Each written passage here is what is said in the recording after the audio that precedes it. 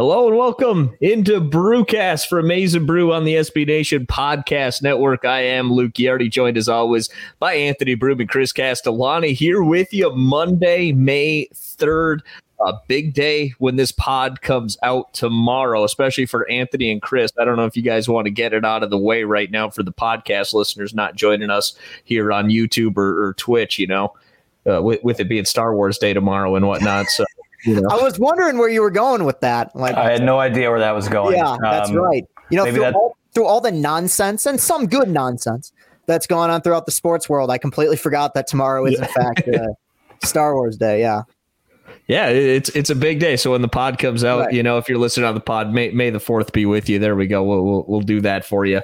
But we got a lot of fun on the show here today. I mean, we got some good news out of the basketball program. We're definitely going to be talking about that to begin the show.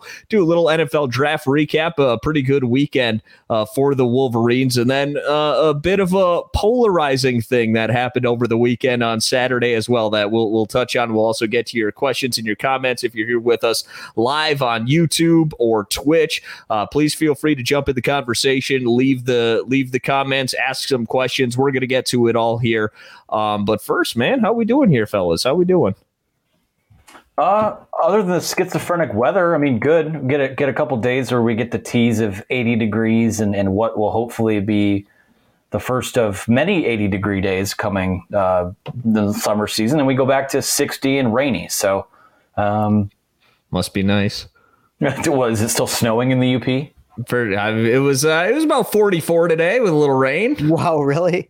It's crazy how we're worlds apart. But again, here every Monday night at 7:30 live, and then for the other people, we do the replay, so you don't hear it live.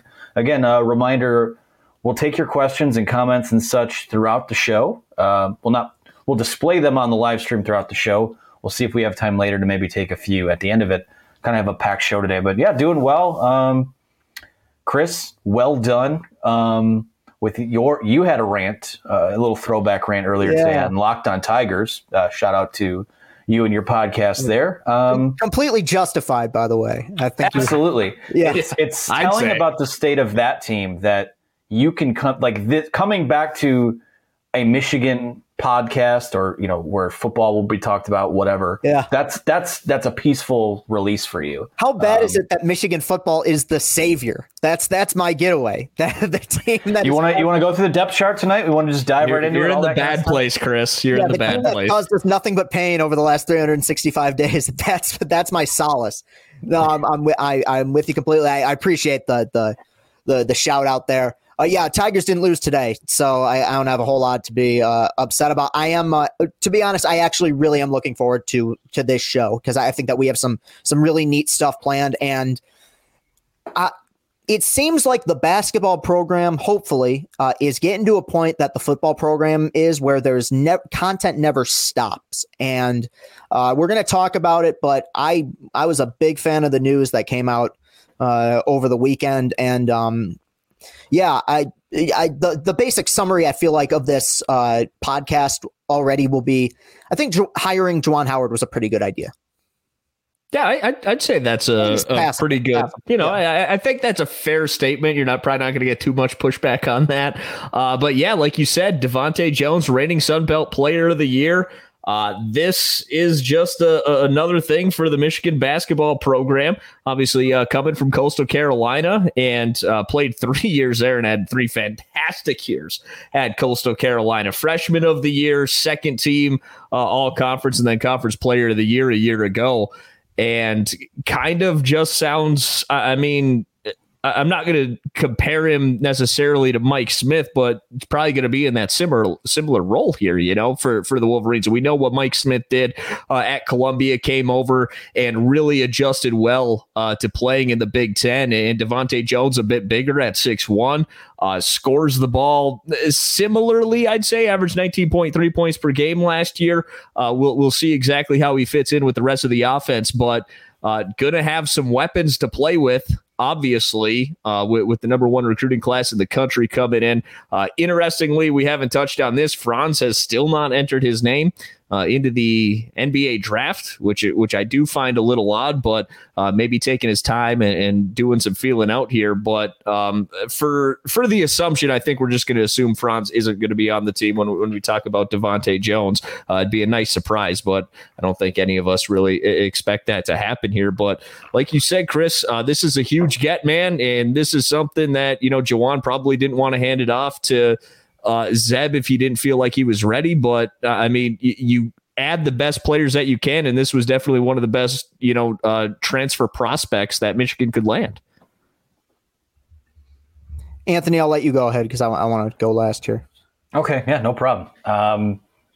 It's big, and anytime you can add a guy who I should pull up the numbers. This is poor show prep on my part, but I believe averaged about 19 points per game last year. Again, it's in the Sun Belt, so there's going to be Sun Belt. I believe quality-wise is maybe even a little bit lesser than the Ivy League, so that's something to keep an eye on. But Sun Belt Player of the Year, a guy who is going to come in and be your lead guard right away. There are pros and cons to it from my point of view. I mean, the pro is obviously your starting backcourt is set. Jones will start. Eli Brooks will start. This allows them to keep him off the ball, which I think is where he's played best in his Michigan career.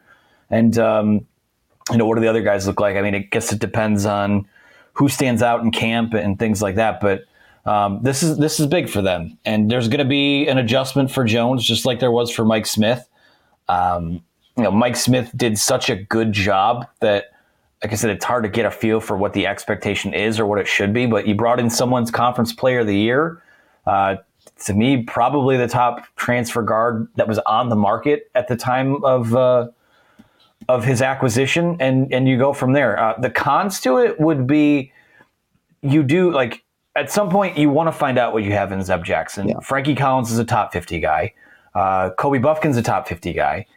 But the way that things are right now is this is the Wild West in roster acquisition, roster building. If you just gave Zeb Jackson the reins, who's to say, who knows what the future of any of these guys are? I'm not saying anyone's staying or leaving. So you've got the bird in the hand now. It allows you to bring along a guy like Collins, Collins isn't a one and done. He's probably not even a two and done. He's going to be one of those program type of point guards that takes some time. And if you can bring a guy like that off your bench to be your backup point guard, I think that's a positive for them. What it means for Zeb Jackson, we'll see. I know they want him. He's playing more of a combo guard role too. I think he might be best served off the ball. We'll see what happens with that. But all of a sudden, where guard depth was a question mark, Eli Brooks is back by the grace of maybe the only positive thing that's happened over the last year as it pertains to COVID is that Eli Brooks will be back next year to be the veteran leader on a really young team that all of a sudden, I mean, you worry about, I know it's a number one ranked recruiting class, but this team went to the Elite Eight last year, and that's not easy to do. All of a sudden it goes from, okay, see what these young guys do and get to the second weekend of the tournament and see what happens. And all of a sudden the floor just gets a little bit higher. Again, we'll see how the roster shakes out. Maybe there might be some kind of miracle in terms of who doesn't go or who stays. I don't know. That's not me teasing anything, but assuming that Franz is out and assuming that Hunter Dickinson is back, you have to really like what they have here right now. This is a big, big time get. The transfer portal's here. It's the future of college basketball. And when you have a coach that statistically is recruiting better than everyone else because you have the number one ranked class in the country and he's hitting the transfer portal as hard as anyone else, or he's pointing and getting who he wants.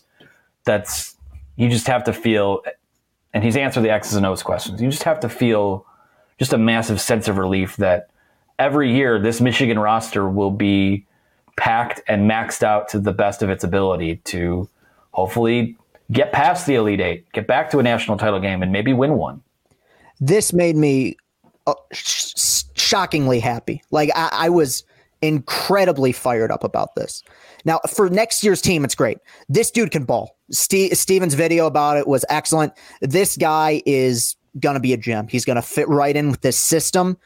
But what I love is what it means symbolically. And I'm not saying that Michigan basketball right now has this kind of pedigree, but the way I think a lot of Ohio State football fans feel, where no matter what, no matter who's leaving, no matter which quarterback's coming and going, every year they're going to have their guys. Every year they're going to have a top 5 team. When Dwayne Haskins left, we said, okay, is this the opportunity? Nope. Justin Fields stepped right in and was even better. And they're going to lose Fields this year. And no matter who they get, I'm sure he's going to be just as good as almost anybody else in the Big Ten. That's the kind of system they have. The fact is, and I'm not saying this wasn't the case with Beilein necessarily, but I mean, you look at the recruiting record, it wasn't amazing. He did the best with what he had by far, but this is the place to be now. This is the place people want to come to. This is where the eyes of the college basketball world are on the University of Michigan at this point. The word is out. This is a program and a coach that you want to play for. And last year, I think as good as the recruiting class was last year, I think we're going to look back and say that what Mike Smith and Chaundi Brown brought to this team and what they got out of coming to Michigan, I think is going to be a bigger game changer than even the Dickinson recruit. Because now bring everybody, bring your huddled masses, bring whoever fits into this system, because you're going to come in here and you're going to fit into this system, into this program. I think this is huge. And I've already talked to people who said, next year, they had a shot this year and they had a great team, but I don't know how good they're going to be next year. No, I'm telling you, they're going to be freaking good, and they're going to be good the next season. They have built something here that is not only set to be good next year, but to be good going forward for the next several seasons, because Juwan Howard is the Tasmanian devil when it comes to recruiting right now. Who he wants, he gets. And there is something it's like flashing back to the Tigers here for a second. Remember in the Dombrowski era when somebody became a free agent, you were like, yeah, that guy might sign here. And sometimes they didn't get their guys, but a lot of times they did. And they brought in Fielder and Victor Martinez and Torrey Hunter. And there was a point where it's like, if you want to play here, you want to win, you go to Detroit. I feel that way about Michigan basketball now, where this has officially become the place to be, I think, in the Big Ten and maybe in the country. And the Devontae Jones pickup just solidifies that. I think he's going to be an awesome addition here. Basically, every piece that Juwan has brought in, starting with saving the Franz Wagner recruitment, which he did. I mean, there were a whole lot of people who thought he wasn't going to even end up coming here when Beilein left, has ranged from a mild success, like Terrence Williams was, to an overwhelming, oh my God, this guy is one of the best players in your program type of success, like what Dickinson and Chaundi were. So I believe in the direction that it's going, and maybe it's because it is the off season, so we got some time to kind of let this marinate. But yeah, puff your chest out and be fired up about this. This is not something that we've seen here in the past, and maybe it won't be something we're going to see here again. They're in good hands. Well, and it starts and ends with this. The criteria that was laid out at the beginning of Devontae Jones's transfer recruitment was, I want to go somewhere where I have a chance to win a championship. Mm-hmm. And that's not the first time you've heard that from guys that are coming here, as transfers the last couple of years and the recruits. This is not only a good place to be, the brand is strong, the coach is strong. It's a place that guys know they can come and they're going to have a chance to hang a banner. Mm-hmm. COVID year aside, where they didn't play a tournament, Michigan's 1-for-1 there. Yeah. We can call that year zero as far as I'm concerned. Last year, being the first full season of the Juwan Howard era, you hung a banner, and you almost hung a second banner without your best player. Yeah, and you could make the argument that what he did in year one, given the roster and the way that, and Beilein left the program in good standing, but the fact that, considering what they'd lost, that they overachieved. Like, for them to be what was probably going to be like a 7-seed second round team, you look back at that team compared to the roster they had last year, it is night and day. And I think that's going to be the kind of turnover we're going to have here. It is a very exciting time to be a Michigan basketball fan right now. It's really interesting to watch him navigate a new era of team building, because we had the long-standing one-and-done era, but Anthony kind of alluded to it. It's turned it into the transfer portal era, but I think there's a happy medium in there, and it's kind of cool to watch him navigate it that way, because as of now, obviously the Devontae Jones, this is the first transfer portal signing for Michigan this year. So we don't know if there are going to be any more dominoes to fall. But like Anthony said, the backcourt is set with Devontae Jones and Eli Brooks. You have this recruiting class coming in. If Zeb stays, I believe Terrence Williams is going to be staying. I think Hunter Dickinson's going to be back. So you have experience coming in with Devontae Jones, obviously experience returning with Eli Brooks and Hunter Dickinson and some guys who got some tick off the bench. Then you bring in these extremely talented freshmen, and there has to be, like a cohesion of all three of those. I feel like are really important to winning in college basketball here today. So for him, like we've said, in year number 3 here to kind of be navigating it on the fly, but doing as well as he is, I mean, it's cool to watch. And on top of all that, man, he's a good coach. It's not like helps. He's just a good recruiter. Like, he's a good coach. He's good at teaching the game, and he's good at getting guys to play well together. I mean, that's far and away the biggest piece of the puzzle, and he's got it. Well, you nailed it too. I mean, the coach, the programs that can nail the recruiting trail and maybe steer. Now, I won't say steer clear of the one and dones. I think the G League is going to kind of level the playing field, so to speak, because all those guys are going to Duke and Carolina, and those coaches like the Coach K's, that you're seeing it with Tom Izzo now starting to bring transfers in too. The programs that can nail it on the recruiting trail, that are nailing it in the transfer portal, and like you said, a cohesion, a mixture of that, they're not just going to win, they're going to stay winning. They're going to stay good. I mean, this might be what creates the next kind of wave of quote unquote blue blood programs. So Michigan's throwing themselves into the conversation. I think it probably takes, I mean, they're essentially there right now. I'm talking under Juwan. We'll see how it keeps developing. But what we've seen so far, he's nailing it, and he's passed every benchmark with flying colors. I don't think a lot of people, we know what the narratives are about his hiring, and some of them were on this show early on, but what else can you say about the guy? He's passed every single test, every single one, except for the two biggest ones you can pass, which haven't had a chance to do yet. Right. Yeah. No, I'm with you completely. It's a very fun, exciting time, and I'll say this before we move on. I know nothing about Franz Wagner. I would still say I am 90% sure that he's going to go pro. But the time he's taken is worthy of a Yeah. Because even if he doesn't go, or I'm sorry, even if he goes, it is clear he's putting some thought into this, which reaffirms our belief that's obviously true, that there's something magnetic about playing for Juwan Howard. Because and look, I know he had a horrible game against UCLA. There's no reason why Franz Wagner shouldn't go pro. He has basically nothing left to prove in regards to his ceiling, his athleticism. He's not going to get bigger. He's not going to get stronger. His stock isn't going to go much higher, I don't think, playing another year of college. The fact that we got guys thinking about it reaffirms the fact that this will not be a Calipari, bring in 5 stars. All right, you're gone. Bring in the next group of 5 stars. Oh, these didn't work. Okay, then we got it's going to be a program, not different individual teams, but a whole a string of 3-4 year guys that are going to do some damage for you. I think that's one of the more exciting, underrated parts of this whole thing, is that it's not just NBA talent that's going to be one and done guys. I mean, we've had guys stay at this program who have played for 2 different coaches. I mean, how many times have we collectively thought to ourselves, yeah, I think Brandon Johns might just end up transferring. He was one of Michigan's best players in the tournament last year. It's a fun time. I want to touch on this question from Steve Schultz real quick.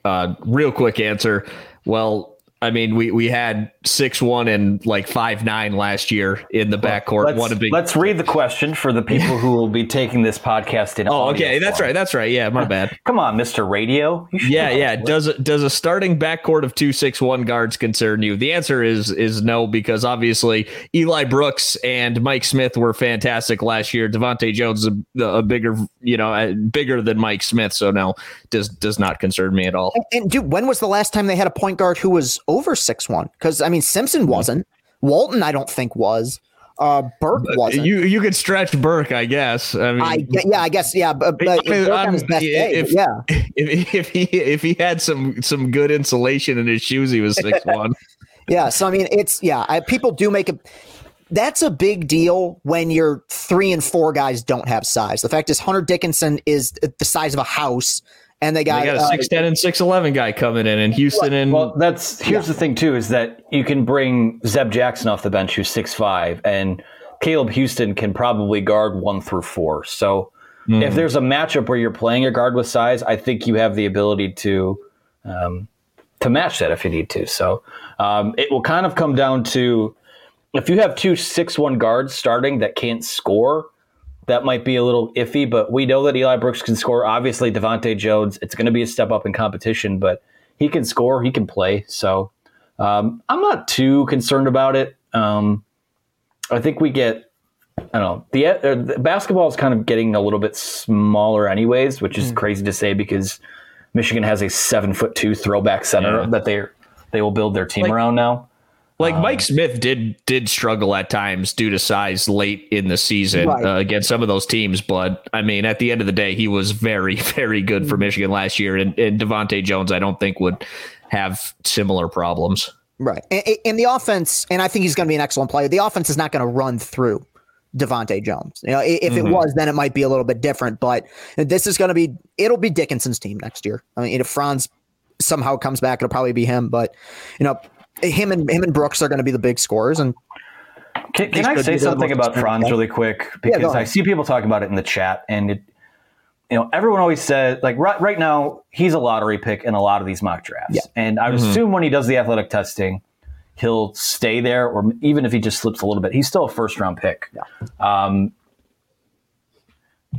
There are fans, and we see this anytime there's an NBA decision to be made, that will go, oh, well, he needs to improve on this. He's not so great at this. Like, there's this super Frankenstein. Unless you're the number 1 pick in the draft, unless you're a top 5 pick, you have no business leading because you have things you need to improve on. The guy's ready. He looks the part. He's ready to go pro. A lot of these guys, especially when you're as long and athletic as he is, probably will be a little better, a little more of a fit going to the pros because the floor is so much more wide open. We always want these guys to stick around. And then if they stick around and don't play as well, it's, oh, he was a bust. I told you last year that he wasn't, it's the devil's advocate stuff. It's the, if you're ready to go, and I know people say, oh, well, if he comes back, his stock will stay the same.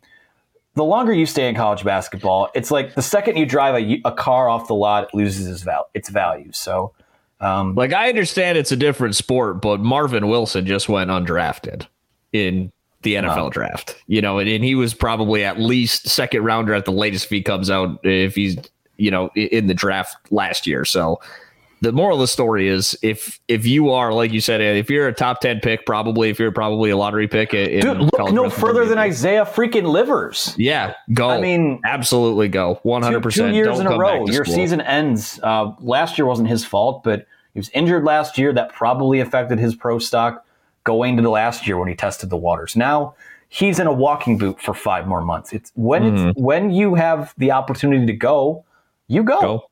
So. Finn, and I would love to have him back. He's not going to come back and be Imani Bates. He's not going to go to the gym, learn a Texas 2-step, and be a top 5 pick. That's not what he is. So he's already a first-round pick. If he comes back, that's awesome. It's great for him. It's great for Michigan. But I get tired of the fans that are just like, oh, well, he's got to improve on this. Yeah, he does, but maybe I'd like to improve on that while I'm making millions of dollars instead of making the NCAA billions of dollars. You know what I mean? Mm-hmm. Yeah, I mean, I'm with you.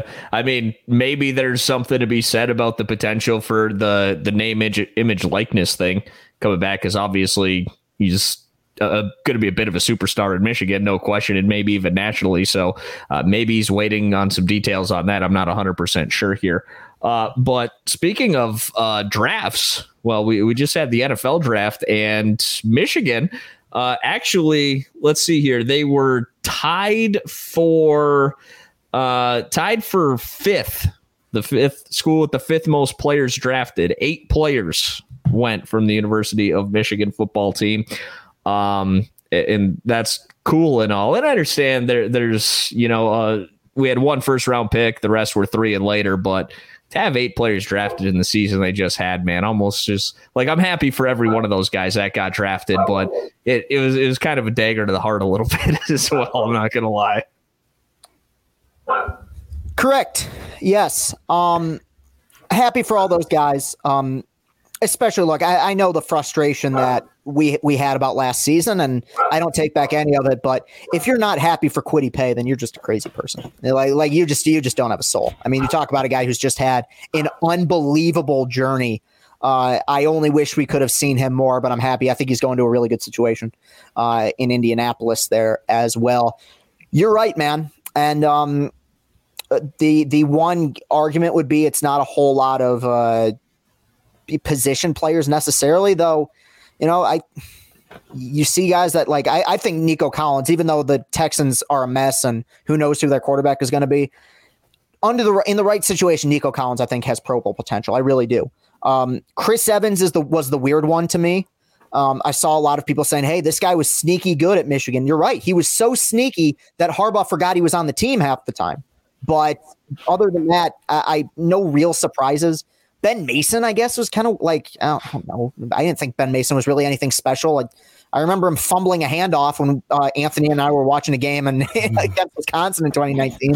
And every so often he'd make a nice block. But, he's a football guy. He's a Michigan guy, whatever. No, I mean, you're happy for those guys. But it only elevates the temperature in the room regarding the pressure that's on Harbaugh. Because, how many more guys are you going to put to the NFL that I won't say any of these guys necessarily underachieved, but aren't being put in the right situation. I don't feel like Nico Collins was ever lacking in effort or skill set or anything like that. I just think circumstances did not allow him to reach his full potential, but I think he may in the NFL. So now I'm with you completely. Well, you're happy. He won't have a stable quarterback position. Yeah, I was going to say, he's not in a great situation. That's for sure. I felt horrible for him.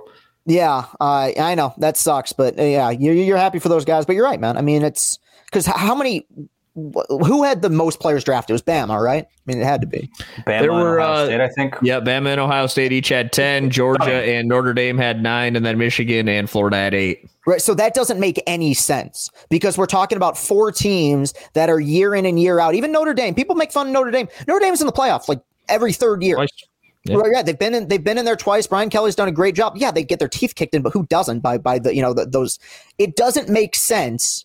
That those 4 it makes sense that those 4 teams are putting guys in the NFL. It doesn't make sense that the team right behind them, not just this year, but consistently over the last several years, is Michigan, considering the success or lack thereof that they've had over the last several years. That is, it's maddening.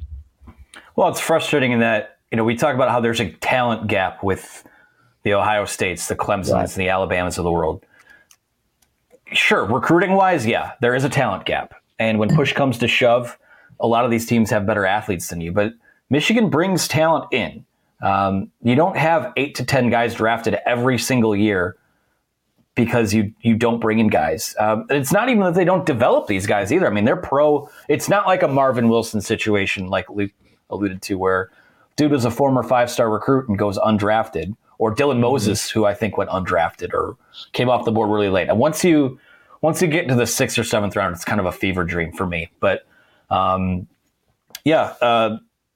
it seems like in every draft profile that Trevor and I wrote this year, one of the knocks against the players was that there's either not enough film or the production wasn't there. Or I think the Packers listed Carlo Kemp as a linebacker when they announced or he signed with them as an undrafted free agent. That's the second Michigan defensive lineman that they've brought onto their roster since Rashawn Gary that played defensive line or played, kind of a big defensive line role at Michigan and moved them to linebacker. So it speaks to, Rashawn Gary was drafted to be an edge rusher. He was a run anchoring defensive end at Michigan. It's just, it's so frustrating. And it's good for the program in that they still can technically sell. Yeah, we're sending guys to the NFL. Right. But every time I heard Jim Harbaugh's name this weekend, was, James Hudson, offensive tackle, Cincinnati. What's he known for? He's known for beefing with Jim Harbaugh on his way out the door. That was what the broadcast led with. Rashad Weaver, who is in trouble for other things now, but a guy who had his offer pulled by Michigan and winds up going to Pitt and being a fourth round pick, I think it was. Again, not a good dude, dealing with some other pretty ugly stuff right now. But the narrative all weekend is the guys. Benjamin St. Just, he was the highest former Michigan defensive back. He was drafted higher than Ambry Thomas was. Wasn't good enough to play at Michigan, or there was the weird medical retirement was the deal with him. It's just the narrative all weekend was that these guys left Michigan and got drafted, or the guys that Michigan had drafted should have gone much higher. Cam McGrone, still a tongue twister to me, has the talent to be a top 50 pick in the NFL. Yeah. Now, the torn ACL didn't help him, but he slides into the fifth round. Well, how much of Ambry was his medicals? Because I know he had to sit out because he had some medical issues. Sure, I mean, the Cowboys took a couple of corners ahead of him that I would have much rather had Ambry Thomas. I'll tell you that right now. Well, that's because the Cowboys are the Cowboys too. Sorry, not the dog on your team. Coming from a Lions fan, that really hurts. Hey. We had 4 hours to hash this out the other night, which did well, by the way. We had set a modest goal of 500. We raised $600. So thanks to everyone who tuned into the draft stream. Shout out to the people at Chad Tuff. It was a good time. We'll do something again like that soon. But I feel like if you're a day two pick means that teams see you as a starting caliber player, and Michigan wound up having 4 of those guys. So that's good and fine. Kwity Paye is a first rounder. That's great. His best football, I think, is still ahead of him. So right here too, I want to shout Let's Toast Media here in the YouTube comments saying, we haven't developed anyone in 6 years. I'll grant you that they've missed on developing a lot more than they've hit, but Kwity Paye was just the 487th ranked recruit. Coming into college, he was just picked in the first round. This was like the 10th starting defensive lineman that they've had drafted under Harbaugh. So they've done a good job with defensive linemen, at least. I would argue they find guys and they do develop them, but they put them in roles where they might where they're just not set up for. Again, we know the deal. They don't play the roles that they should. Nico Collins. By God, I mean, look at the testing numbers. That guy could have been a second round pick. There are some years he'd be a first round pick if the production was there. But they looked at him 4 times a game. Ambry Thomas, I mean, third round has kind of been the sweet spot for some of these Michigan defensive backs that have been drafted under Harbaugh. So I don't. Again, I think that's a great spot for him. By the way, going to San Francisco, good. I think the good thing about these guys that get drafted is they usually wind up with teams where I think they're going to do pretty well. Jalen Mayfield is going to go to Atlanta.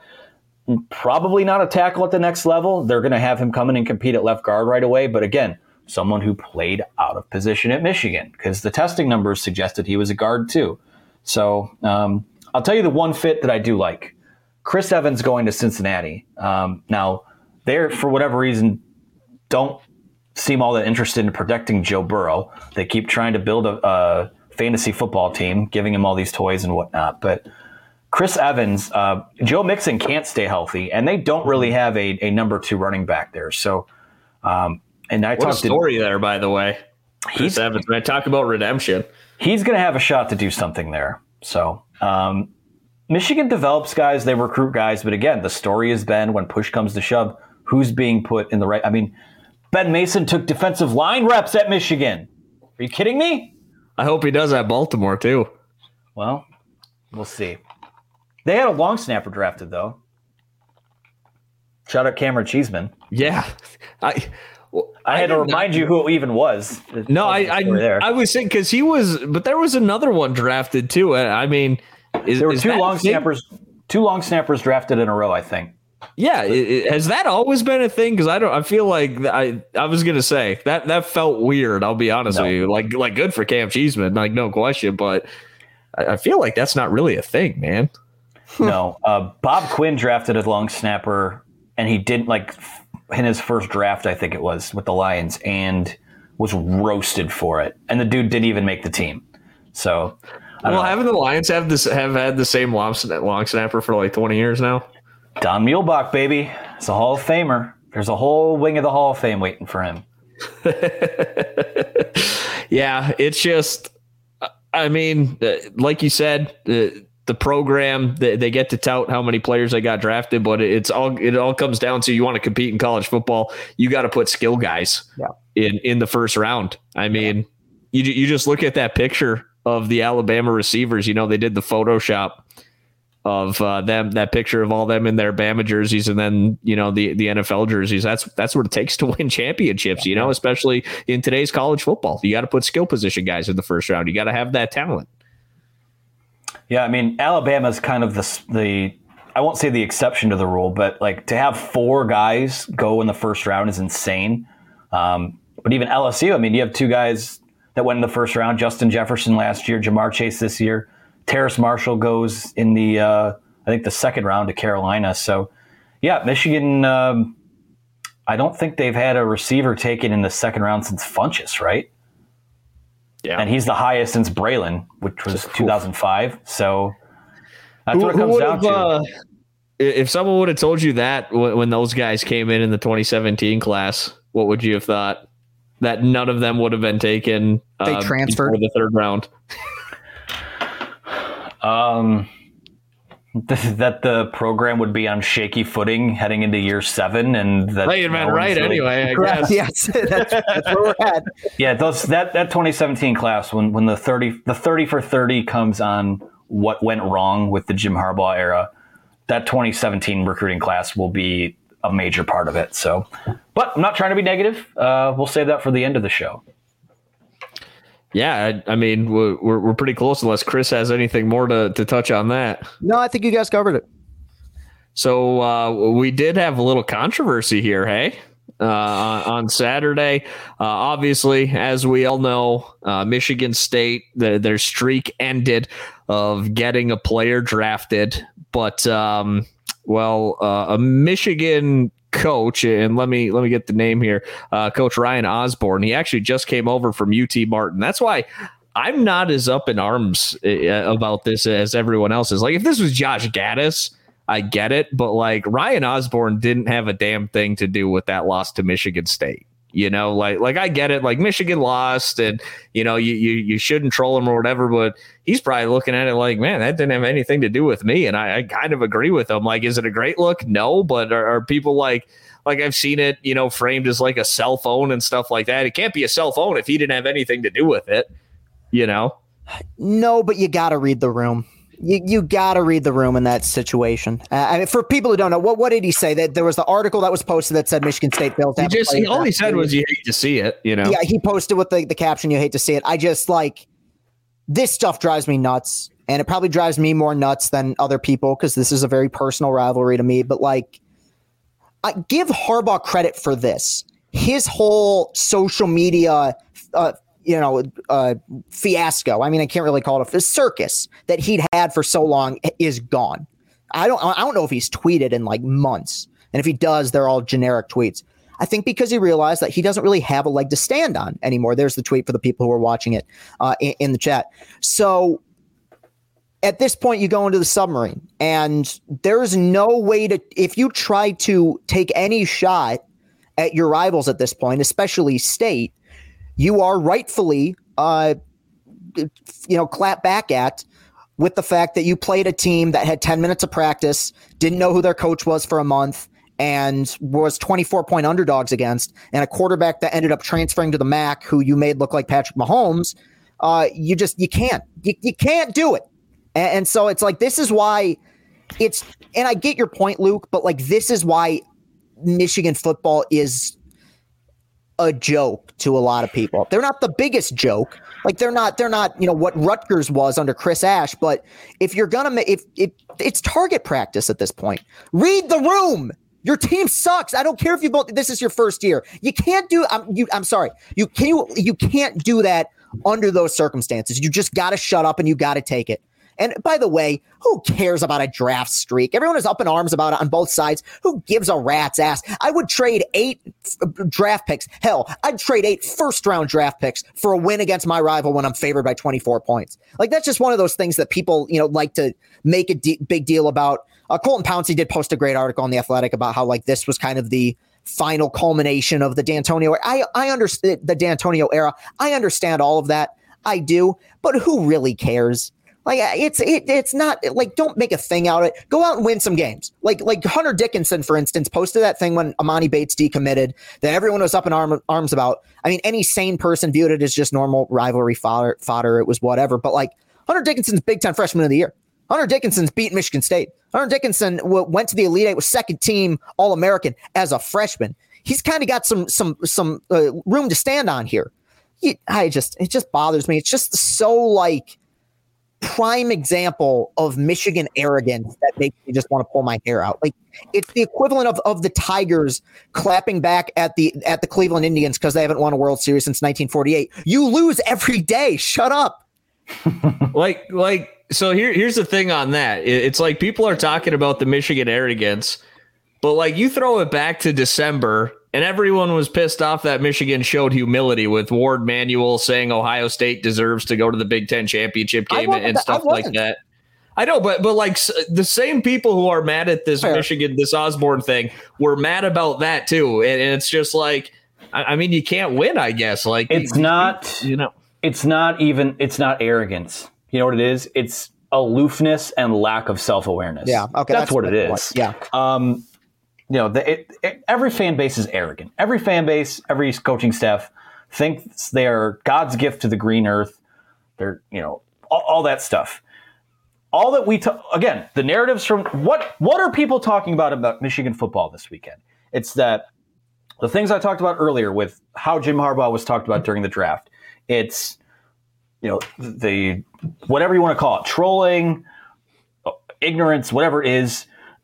And I know people say, oh, Michigan had a long snapper drafted. Michigan State didn't even have a single player. And they still came to your building and kicked your ass. Right, exactly. They kicked your ass last year. Shut up. If you're going to have an off season where you don't televise a spring game, you don't let anyone in, everything's quiet, you're going in the submarine, stay quiet! I don't get it. You have nothing to gain by this. Nothing to gain by it. I'm with you. It's so annoying. And it's irritating. I'm with you completely, brother. That's perfect. You're so right. No, you're so right. Like, it's... If you're going to stay quiet, shut up and go away till August. I'll say this, honestly. If they would have gone 3 and... What'd they go last? 2? If they would have gone 3-3 and beaten Michigan State by 2 touchdowns, I could be like, okay, you're still underachieving every year. But hey, you beat them, you knocked them off this last year. The team was terrible, but you beat them handily. Okay, first year guy. It's just, you got to read the room. You got, like, you don't. It's like all I've heard about all off season is how the rebuild the rebuild with Mel Tucker's going great. Spring practice went awesome. They're getting these transfers that come in, and all I hear about Michigan is that their coaches say something stupid. Their admissions department can't get their recruits to sign with the school because things are so stringent. The head coach gets blasted during draft weekend twice. You have players all over the board that should have gone much higher, and their coaching staff didn't put them in positions to win. It's so frustrating.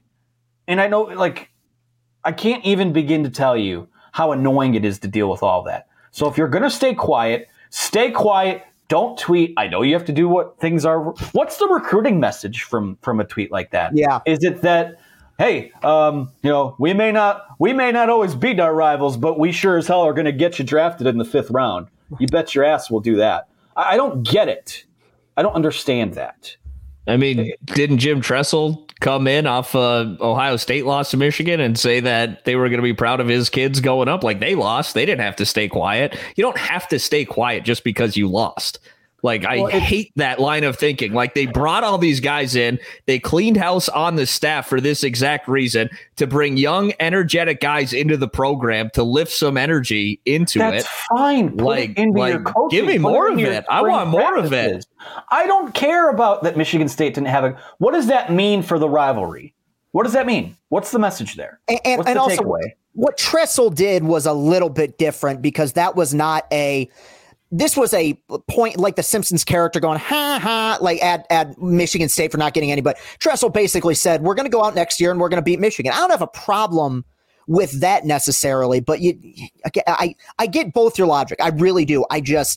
I'm more with Anthony here where you have to have some semblance of self-awareness. You can't be Andy Bernard punching a hole in the wall in Dunder Mifflin office because somebody put your phone, in the ceiling. Like you just at least be a little sneaky about it. I mean, if you want to say hate to see it with a crying laughing emoji, fine. You screenshot there's no I don't know. I guess I like creativity in my if something like that comes from Scott Bell, great. If it comes from Lance, if it comes from Ant Wright, if it comes from the Mesa Brew account, whatever. That's fine. It's so silly coming from. It's just a lack of awareness and aloofness from a coaching staff that, new or not. I mean, why? I just don't know what there is. I mean, hell, the loss to Michigan State probably got this man an opening for him to get in there and be a coach. Yeah, he probably loves it. He's probably happier than hell that they lost that game last year. Wait, I'm not hating on the individual. I'm not hating on. It's just it's more frustration of what the offseason of narratives have been. And that's what we're talking. We're not talking about the 8 guys that were drafted this weekend. A lot of people online are talking about the lack of awareness from the program. Again, it's just, if you're going to stay quiet and be in a submarine, you could just think for 2 seconds. That's all. It's a bad look. That's all. I don't think it's a terrible look. I think anyone should be in trouble, or it's not nearly as bad as when Josh Gaddis, went on Twitter and was thumping his chest for why Ohio State deserves to make the playoff.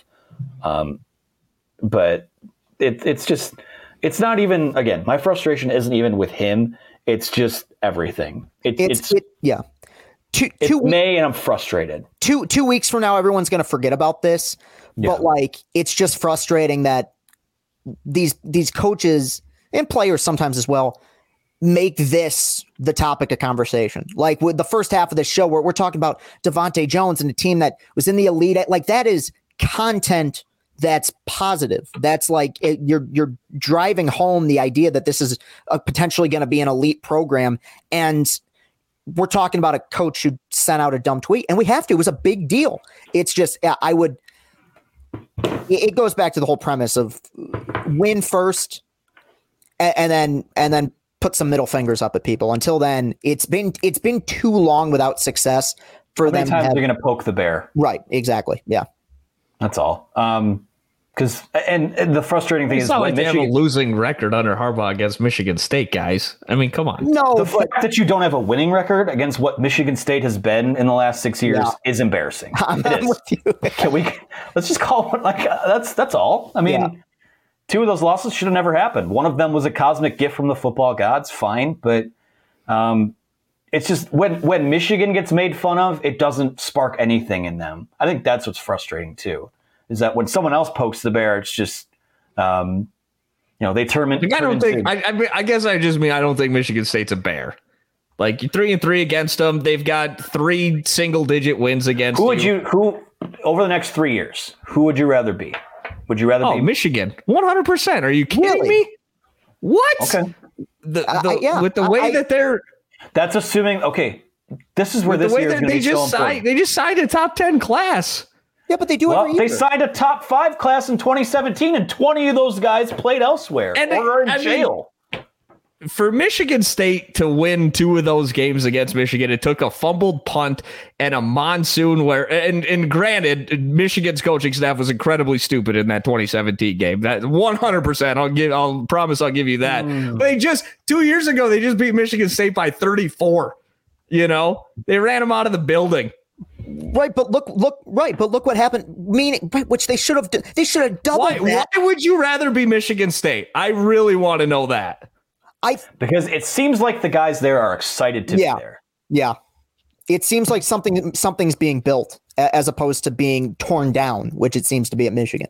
I get it. Look, you're right. On paper, it should be Michigan. But it should be Michigan every year. Like on paper, Michigan beats Michigan State every year since like 2012.